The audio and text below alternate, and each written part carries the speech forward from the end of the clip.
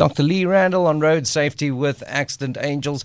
So, Doctor, busy roads, we see an increase in traffic, especially now over the school holidays, people driving long distances, people heading to their holiday destinations. What's the effect traffic has on our minds? Well, it can have a bit of a numbing effect where you zone out. It can also be quite a nerve-wracking thing. And for many people, heavy traffic can be stressful and anxiety-provoking.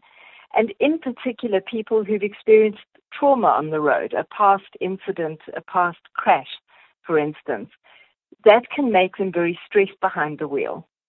So if that is happening, there may be a need to seek some professional help because you may have post-traumatic stress disorder beyond what everybody would experience after a traumatic event.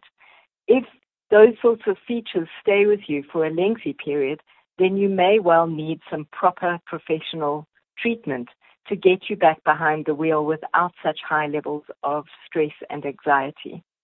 Now, Doctor, you've mentioned earlier on that you can suffer a form of PTSD following a car accident, but if you have been in a terrible accident, how do you get back behind the wheel?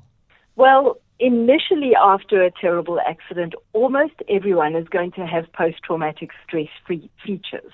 And I'm going to describe the two categories of features that happen most often. The first one is called intrusive features. So these are things that happen to you unexpectedly. You don't want them to happen, they just do happen. And it could be things like having a flashback, as if you're going through the accident again or the crash again. It could be things like having nightmares. It could just be having waves of feelings and emotions about what happened to you. It could be being very easily reminded of it. Maybe you see a crash on TV or a newspaper headline, and it really awakens in you again the feelings and the trauma that you went through. So those are intrusive symptoms, and they make it very hard to just keep going with normal day-to-day life. Then there's another category of symptoms. They may be a little bit less visible to other people, and even you yourself might not fully recognize that you're having these symptoms. But they are avoidance symptoms. And what that means is that you'll do things to avoid thinking about what happened to you, to avoid reminders of it. You don't want to talk about it. You don't want to go past the place where it happened. You definitely don't want to see a crash on TV or read about it in the press.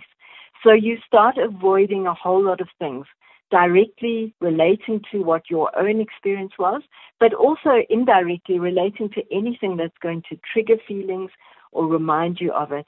And sometimes people actually feel emotionally numb. And they may have feelings, but they're not dealing with them, either because they don't want to deal with them, it's too painful, or because they're not actually even aware that those feelings are there. And that person can be like a bit of a ticking time bomb, and they definitely are going to struggle to function day to day with those kinds of symptoms. Doctor, so how do we handle this? How do we get rid of these symptoms so we can get back behind the wheel again with confidence and with safety? Okay, so time heals it for a lot of people. 2-3 weeks of these kind of symptoms is absolutely normal, and maybe in the case of a very severe crash, it might take longer before they start to settle down. If they don't settle down, then they become what's called post-traumatic stress disorder. So this is now an abnormal reaction to the event you went through because it's preventing you from picking up the pieces and going on with your life, basically. And the best way to deal with that is then to get some professional help. That can involve psychological counseling and debriefing and various techniques that are used to help people resolve the symptoms and get back to a greater type of normality. And sometimes it involves going to a psychiatrist and getting a prescription for a medication that will help with something like anxiety. So anxiety can be incredibly paralyzing, but it can be treated using medication.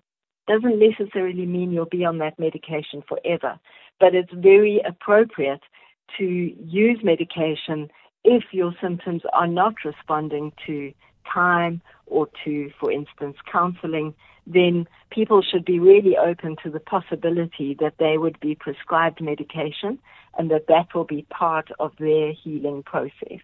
Dr. Lee Randall on road safety with Accident Angels. Now, with all these variables, with all the ever-changing environments on our roads and through all the potholes, make sure you and your loved ones are taken care of with Accident Angels. It's Accident Angels because your life matters.